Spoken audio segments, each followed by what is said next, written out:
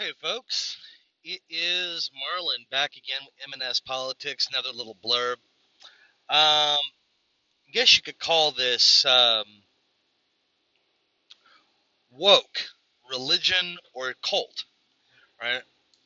So, watched a few videos, talked to a few people, um, listened to a couple podcasts. Folks are comparing the current woke mob ravaging the United States and most of the Western world, actually, as a neo-religion, and other people are calling it a cult. A few people, especially Christians, are even referring to it as a death cult. And the question is it any of these things, right? Are we witnessing a new religious faith?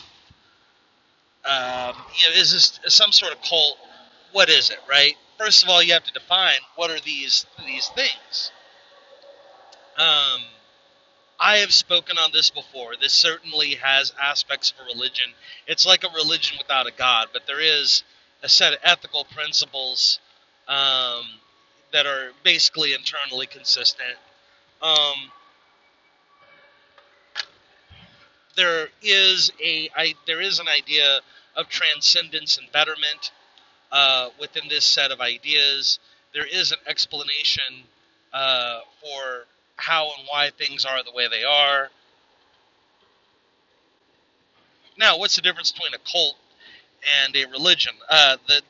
The answer I've heard, kind of the bullshitting answer I've heard before in the past, was the only difference between a cult and a religion is the number of members. I've kind of thrown out, no. I mean, it's more, it has to do with the level of control. A cult tightly controls you. A religion doesn't so tightly control you. So, by this definition, it's hard to say because in the early period of any religion coming into existence, um, we don't know exactly what it's going to be or exactly what it's going to do. But I have some pretty good educated guesses, um, and it came from an understanding of how religions increase their membership. How do religions increase their membership? There's only three ways.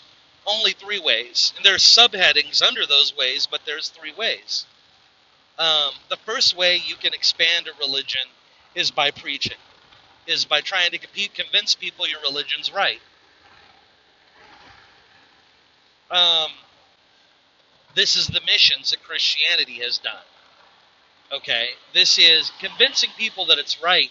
You can do that in a variety of ways. The main element, however, to it is peace. Oh, well, I'm going to use, I'm going to convince you through arguments, through good faith.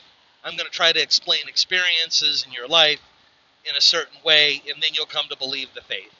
Okay, the people who are convinced of a faith are its most loyal adherents, but it's also the most difficult way to expand a faith. Second way you expand a faith is by the sword. And I don't mean literally going to a place necessarily. This certainly is a way of doing it. But you can go to a place, conquer it, and then tell everybody you're now this religion. Now, the issue that happens when you do that is that people there, you have to maintain control of them, and you have to obtain control of the teaching of their children to indoctrinate their children at that point. If you don't do this, you don't really expand your religion. You create a syncretic faith. This has happened before. There's parts of the world that are Islamic, where the Muslims got there and they talked about their faith, but they weren't able to ever set up an infrastructure for the construction of the faith. And so you can see that if you ever watched the movie Roots, Kunta Kinte says he's a Muslim, but then he starts doing animistic African traditions, right? Muslims got into West Africa and expanded their faith, but they never really set up any instruction facilities to any significant degree down there. Now they're starting to now, but Back then, not so much. And the experience of a West African immigrant, they might have, many Western African immigrants in the modern era, many West African slaves in history were that way. Many West Africans I've spoken to who are actual immigrants to the United States in the modern era do animism and say they're Muslim. I've known people talk to them, right? So that's the issue, though. And if you literally just roll through a town, tell everybody, hey, yeah, you're this religion now, and then you leave, they're going to literally go back to doing whatever they were doing before, most of the times. There's exceptions for a variety of specific reasons, but it tends to work that way. It actually happened in Europe during the Crusades. There are several times that on the way to the Crusades, Christian knights told towns of Jews, hey, you're all Christian now, or you die. And then they marched right on to Jerusalem, and as after that, the Jews went back and they just kept on practicing as Jews. So, times in history, it's ways to expand.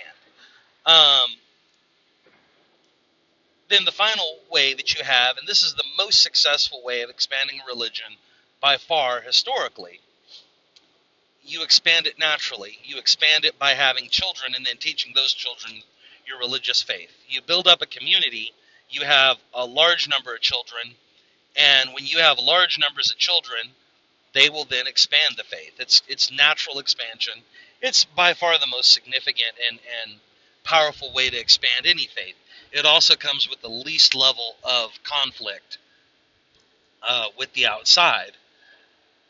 So, how does this play onto the woke religion that now is expanding across the Western world? Well, up to now, it's been a conversion process. Hey, we have this set of ways of looking at the world, and we are correct, and a number of people will be convinced by it, others will not. Plenty of people will be like, yeah, okay, cool story, bro, and walk on from there. We have seen from the schooling, there is an attempt to indoctrinate children the same way a religion would indoctrinate its children. And this is going on further and further as we go along, but you're also seeing the other element of it, which is now woke is attempting to basically get people to accept woke, and it becomes a case of, well, say these woke things and believe these woke things, and if you don't, there will be consequences to your life. You may have a hard time getting a job, and if you counter woke hard, especially with any philosophy that counters woke directly and we don't like, well, then not only are you not woke, not only are you not part of the faith of woke, but we might even prevent you from having a bank account. We might try to prevent you from speaking out, from even being able to talk or try to convince people of what you think is right. And so we're seeing this. We're seeing this currently in the world of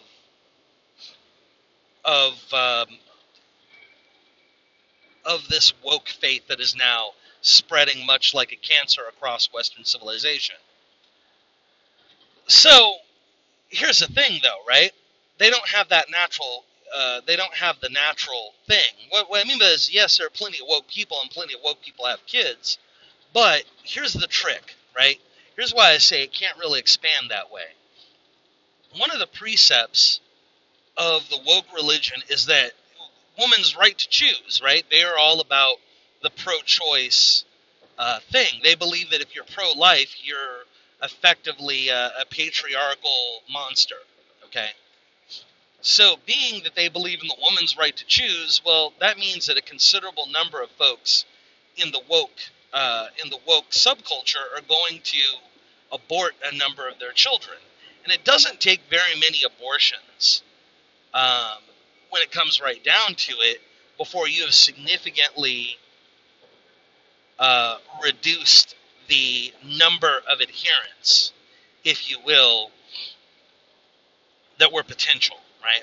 Like I've looked at various movements who don't do that. Islam, for instance, Islam uses all three mechanisms to expand the faith, but the most effective means Islam has ever had has been just simply they convince, they're like, hey, let's have a bunch of kids, right?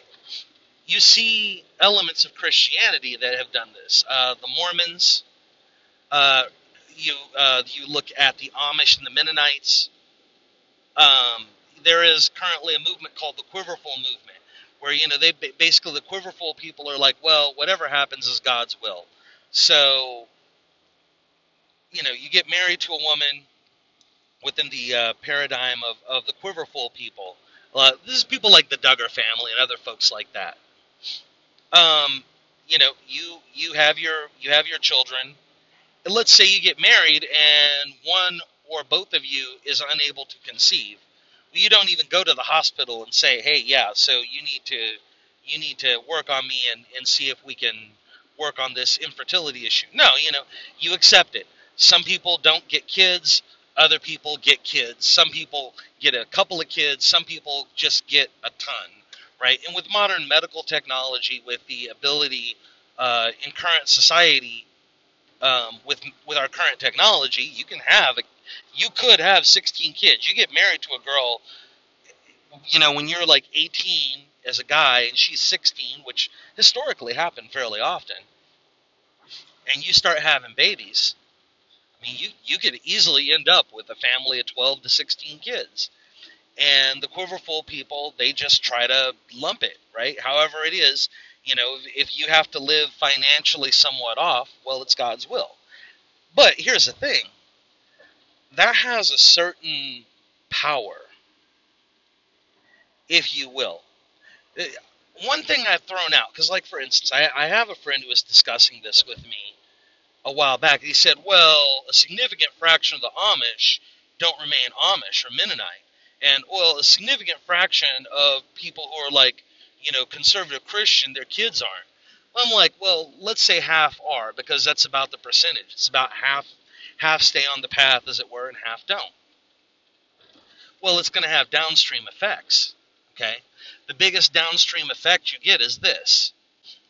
If you have 8 kids, let's say you average 6 kids. Let's say you're part of a religious community that's very Christian, and you have 6 kids on average, right? That includes the people who couldn't have kids and the people who had like 20 of them, right?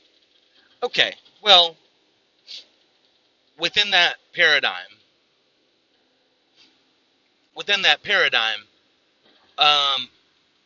here is what can easily occur. You have 6 kids and 3 stay with your faith. Well, they go on and have 6 kids each on average, right? They average out to 6 kids. And then half those kids go off and they don't. Well, every generation you increased your number by 1.5, right? So you replaced yourselves with the 2 and then had one more on top that expanded the faith. But what about the 3 who decided not to? Did they necessarily become anti your religion? Most of the times they didn't. They just didn't believe it. They didn't want to go hardcore. Are they going to hurt mom and dad? Not unless mom and dad specifically hurt them. And even then, plenty of times, no, they're not going to. Over time, you're able to expand your power and influence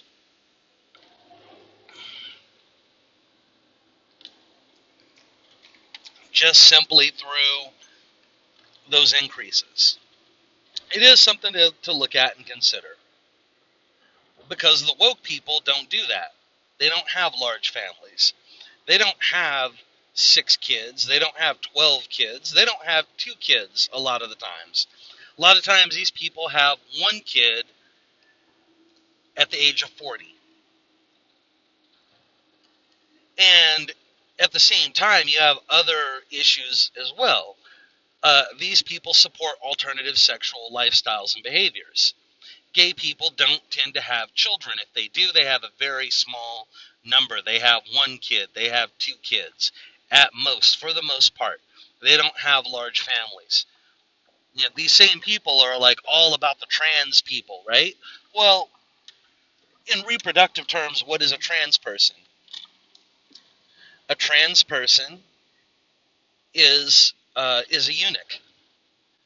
Um, they spay and neuter themselves. Okay, you could be like, oh, it's a sexual identity, it's this, it's that. Okay, I understand that people who are in the woke thing might be like, yeah, well, it's an idea. I'm like, yeah, well, part of that identity for a significant fraction of the people in it means that you are going to remove your ability to reproduce as part of it. Okay, so when you are encouraging your kid, and I've seen this. There was a woman I went on a couple dates with who years ago, like she was woke. Like obviously it didn't last long, but she had three boys at the time, three little boys. Um, this is also before I made the decision that if you have more than one kid, I'm not dating you seriously, right?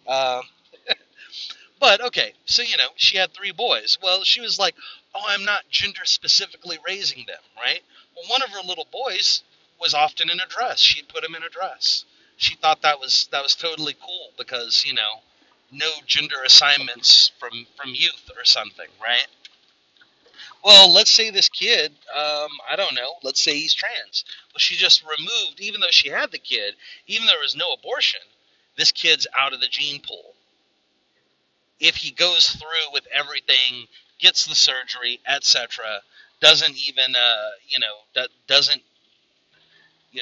doesn't do any of the stuff and things that one might do before later on in life being like, yeah, I'm actually this, right? Um, so and I'm not going to go into my theories on the transgenders because that's not what this is about. It's simply about woke and what it can go, where it can go, and what it can do, and how it is going to how it's going to act over time. The truth of the matter is this: um, the woke situation has serious limitations to how far it can actually expand, based upon a lack of natural increases within its ranks. But here's the thing, though, about it. All that is necessary for woke to expand enough to wreck a significant fraction of the United States, if not plain out wreck the United States in general, is simply the expansion of populations that are willing to vote for woke candidates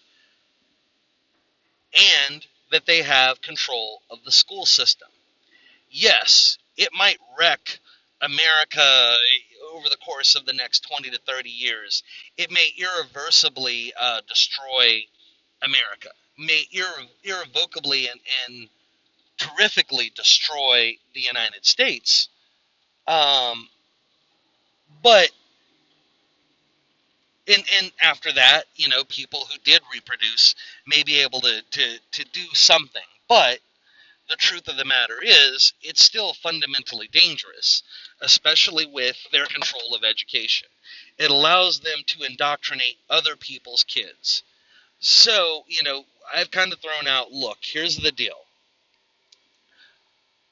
If you want to avoid this woke issue, if we as a society want to stop these people butt cold, we're going to have to do three things. We're going to have to remove the ability of these people to teach children. I contend a significant fraction of them basically are just child abusers, right? Like, you look at the things they believe, a significant fraction of it is just child abuse. We got to remove these people from education. They shouldn't be anywhere around a child. That's the first thing we really want to do. The second thing is we're going to want to do everything we can to remove laws on abortion, right? And I'm kind of like, we need, whatever happens, I understand the courts are whatever the courts are. At some point, states are just going to have to tell the courts, go screw yourself. We're going to do this. We don't care what you have to say, right? And the third thing that we're going to have to do is we're going to have to operate a counter, if you will, a counterbalance and a counterweight to the woke agenda in terms of outreach of our own. And as I said, these people, they're in the beginnings of their religious faith. So this isn't going to be easy to do, but it will be a necessity that we do it. Because, as I said, otherwise there is a strong possibility that these folks can, in fact, wreck much of the country.